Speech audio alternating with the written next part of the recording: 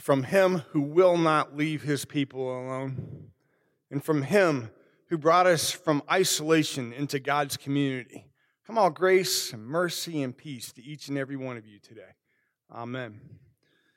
Our epistle lesson from 1 Corinthians 12 is what we're going to meditate upon this morning. As we continue our Lenten journey, we continue to explore how we can say the gospel in 7 words. With the understanding, though, the caveat that we know that 7 words can never possibly say all that needs to be said about Jesus.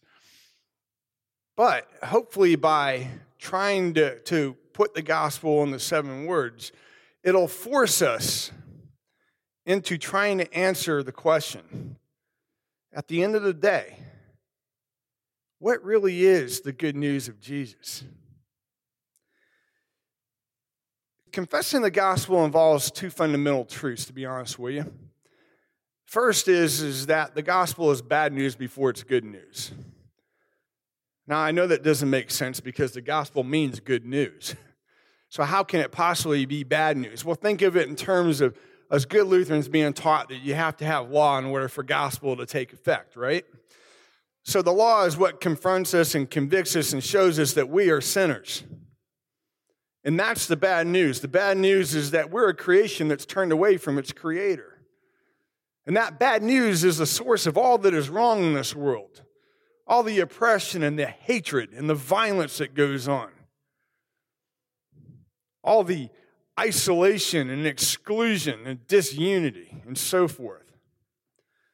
But the gospel is also good news. It's the good news of a God who so loves his creation that he does something about it. He decides not to let his creation be in isolation from the community that he originally intended. And he reigns over his creation in the love and mercy of Christ Jesus. It's the good news of a God who's not willing to let his people alone. Now, there's many images and concepts and truths about God's love for us that we've explored and that we can draw upon. And we've looked at many themes over the last few weeks in Lent. But today I want to focus on something that, in my opinion, is an obvious and pressing concern in our society today. I'm talking about isolation and community. 2 words that couldn't possibly have more opposite meanings from each other, but are so intimately entwined. You know, despite the global immediate connectivity that we have at our fingertips via our cell phones, just look at any teenager and, well, half of the adult population these days. We're in the midst of a sweeping epidemic of isolation, social isolation. In other words, we're in an epidemic of loneliness. Fortune magazine published an article in June 2016 that was called Chronic Loneliness is a Modern Day Epidemic. And this article describes the physical and the emotional problems associated with loneliness. It analyzes our present situation and even suggests the causes for loneliness. Would you believe that the article even suggested that there's a pill that can help us deal with it? Go figure that. There's a problem. Let's throw money and medicine at it. Loneliness has a lot of causes. And studies have shown that over the years, loneliness, the people who have admitted to it, has doubled. In the 1970s and the 1980s, the people who admitted that they were lonely was about 11 to 20%. Just 8 years ago, that number was up to 40 to 45%, and probably today we're at least in the 50s. And causes are vast. You know, I think we all struggle with loneliness at some point in our lives. I grew up in a military family. We moved every 3 to 4 years. Every time we got settled down and I made a new batch of friends, there we went. Dad got orders and off we went again. I had to start all over again. Now, in fairness, most of the time we were hopping from one military base to the next. So at least I was surrounded with kids who were in the exact same situation I was. So we bonded against a common struggle. But there was one move in particular. It was about 1979, 1980. My dad, we were stationed in Fort Riley, Kansas, living on a Department of base, and he got orders to be stationed at the Pentagon. So we made that move to Alexandria, Virginia. At this time, though, we weren't living on a military base. We were living out on the economy. This time, I wasn't surrounded with people who were in the same boat as I was. No, I was going to public school for the first time. The kids that I were encountering for the first time were kids that grew up together, had spent their whole lives together. I was a new kid on the block. And can you imagine? I know my wife will probably shake her head at this, but yes, I struggled to find friends. I had a hard time socializing with people. I was a new kid on the block. I got bullied. I was an outcast. I was isolated for a long time. And perhaps you can relate. Maybe not to that exact situation, but to loneliness in general. Maybe you're the only person in the house or your apartment. Loneliness can certainly get at you. Maybe you're an independent person and you think everything's going along well for you, and then loneliness creeps up at you. You can be in a room full of people and feel isolated because cliques form, they look at you differently, and you're unsure how you're going to fit in. Oh, and then there's a loneliness, believe it or not, that's associated with social media. Oh, you got something like 100 likes on Facebook. Or there's a ton of people following you on Twitter or Snapchat. And there you are with your phone thinking all alone that this is community enough. But you know what? It never is. Isolation and loneliness is an epidemic, but it's nothing new. The Bible has a lot to say about it. Right off the bat in the Bible in Genesis, God noticed that Adam shouldn't be alone. So he gave him a companion in Eve. And all was well until sin entered in. Sin came in and divided Adam against Eve, and then isolated Adam and Eve from God. That's what sin does. It divides us, first from God and then from one another. It causes us to do things that God just has got to be shaking his head at. How many of us are divided from members of our own family? We would long to reach out to that person that we haven't talked to in years. Or maybe we desire to be closer to our friends or a group of people. And then consider the church. Perhaps this is the one place, or the last place, I should say, that people would really think that divisions would occur, that people could possibly be lonely in. But the divisions of a church can be even more painful. We come and we worship in the same location. We gather here at Ascension, and yet we can often feel so far apart. We say that we're Ascension Lutheran Church with 3 worship times of 5:30 and 8:30 and 11 o'clock. But I wonder how often maybe people think that we're 3 separate congregations. It happens to members of a congregation, loneliness. It happens to members of the Synod. It happens to members of the Christian church on earth. Isolation from community. This is not what God intended. The Apostle Paul today talks about one body with many members. He says right off the bat, "For just as the body is one and has many members, and all the members of the body, though many, are one body, so it is with Christ. For in one Spirit we were all baptized into one body, Jews or Greeks, slaves or free, and all were made to drink of one Spirit." Think about that. In our baptisms, God took us away from the isolation from Him and brought us into the community of His family by removing that original sin. He gave us a place to call home and a sense of a belonging. But it's not enough to just say that we belong to the body of Christ, to the family of God.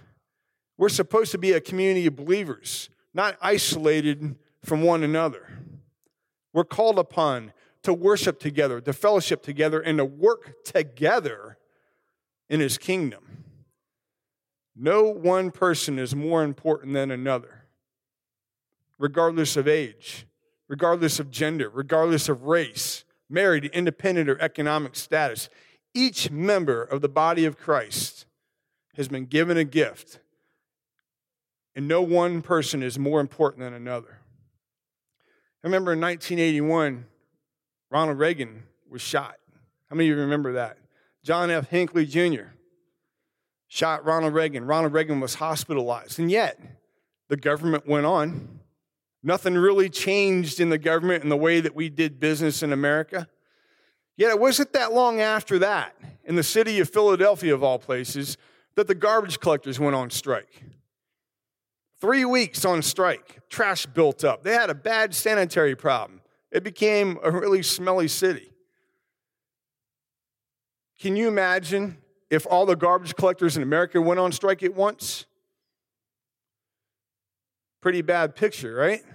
So let me ask you, who's more important? The president or the garbage collectors? You might laugh at that a little bit, but I use that analogy to think about the church body itself. This is what the body of Christ looks like. You have people that are garbage collectors, and you have people who are administrators.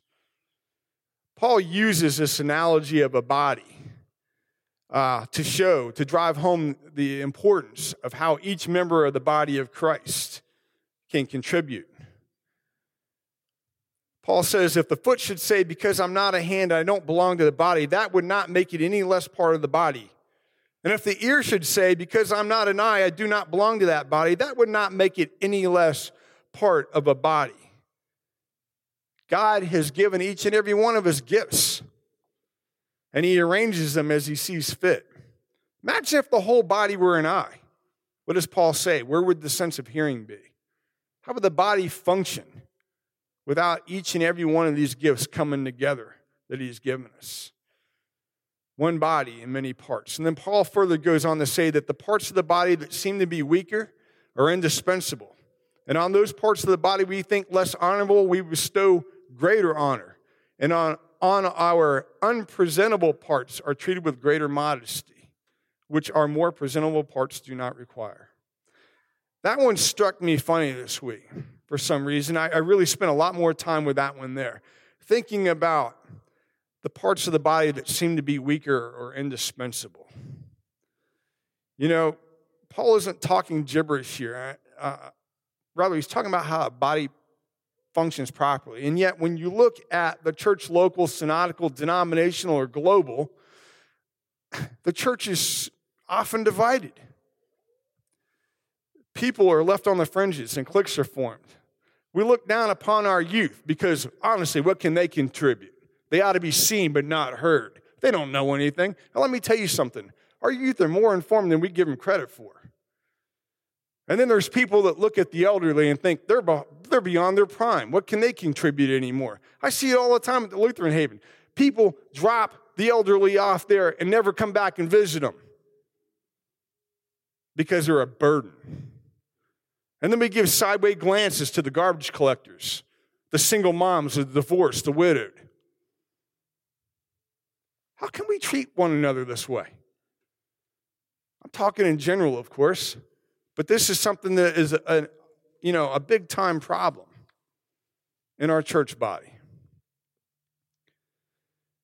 But as Paul goes on to say, God has so composed the body, given greater honor to the part that lacked it, that there may be no division in the body, but that members may have the same care for one another. That's what God intends in the community. Each and every person coming together to care for one another. Paul says that when one member suffers, the whole body suffers. And when one rejoices, the whole body rejoices. Think about that suffering part for a moment. That's how it is. One group of people suffering, we should all suffer. And yet, we often suffer in other ways when we're divided, right? If there's a division in the body of Christ, and the whole body suffers because it's not functioning the way it needs to be. So I ask you, who do you know today that's feeling left out and on the fringes and that's lonely? Who do you know that we can share the good news of Christ with? And how, here's a more important question, how can we come together as a church body to go out and spread this good news? How can we work in the body of Christ towards eradicating the epidemic of loneliness? Well, first we start with God. Our God, who, remember, through Christ Jesus, removed us from isolation and brought us and restored us to community. I'm reminded of Psalm 68, verses 4-6, where David writes, "Sing to God, sing the praises to his name. Lift up a song to him who rides through the deserts. His name is the Lord. Exult before him. Father of the fatherless, protector of the widows is God in his holy habitation. God settles the solitary in a home." God settles the solitary in the home, David writes. And he should know. He spent most of his life running from King Saul and hiding for his safety. He knew what it meant to be divided and isolated and alone. But notice what God did. Even when David committed the most grievous of sins, God didn't just forgive him and leave him alone. God restored him to a community. And God then bestowed upon him grace and was with him his entire life. That's what God does. He doesn't just forgive and leave alone. God has given us his word in Scripture and invites us to spend time with him, to grow with him, and be in community with him. God sets the table in communion and invites us to dine with him and all of our brothers and sisters in Christ in the body. And then God has given us the Holy Spirit to be with us and guide us throughout our entire lives. God certainly does his part to eradicate loneliness. Are we doing ours? In 1624, the Christian poet and clergyman John Donne said that no man is an island. And he was absolutely right. Wasn't good for man to be left alone in the Garden of Eden. And it's never been good for any of us alone to be alone ever since. And that's why today we consider the gospel in terms of a gracious community into which God places us. We're baptized into Christ and each other. We commune with the Lord as one body around one table. We live together through good and bad times, glorifying God and supporting one another in Christian love and in charity. And we look forward to the eternal reunion that God has in store for his creation. As Paul says, now you are the body of Christ and individually members of it. And as David writes, Father of the fatherless and protector of the widows is God in his holy habitation. God settles the solitary in a home. So how can we summarize the good news in 7 words today? Maybe it's these 7 words. God refuses to leave his people alone. To God be all the glory. Amen.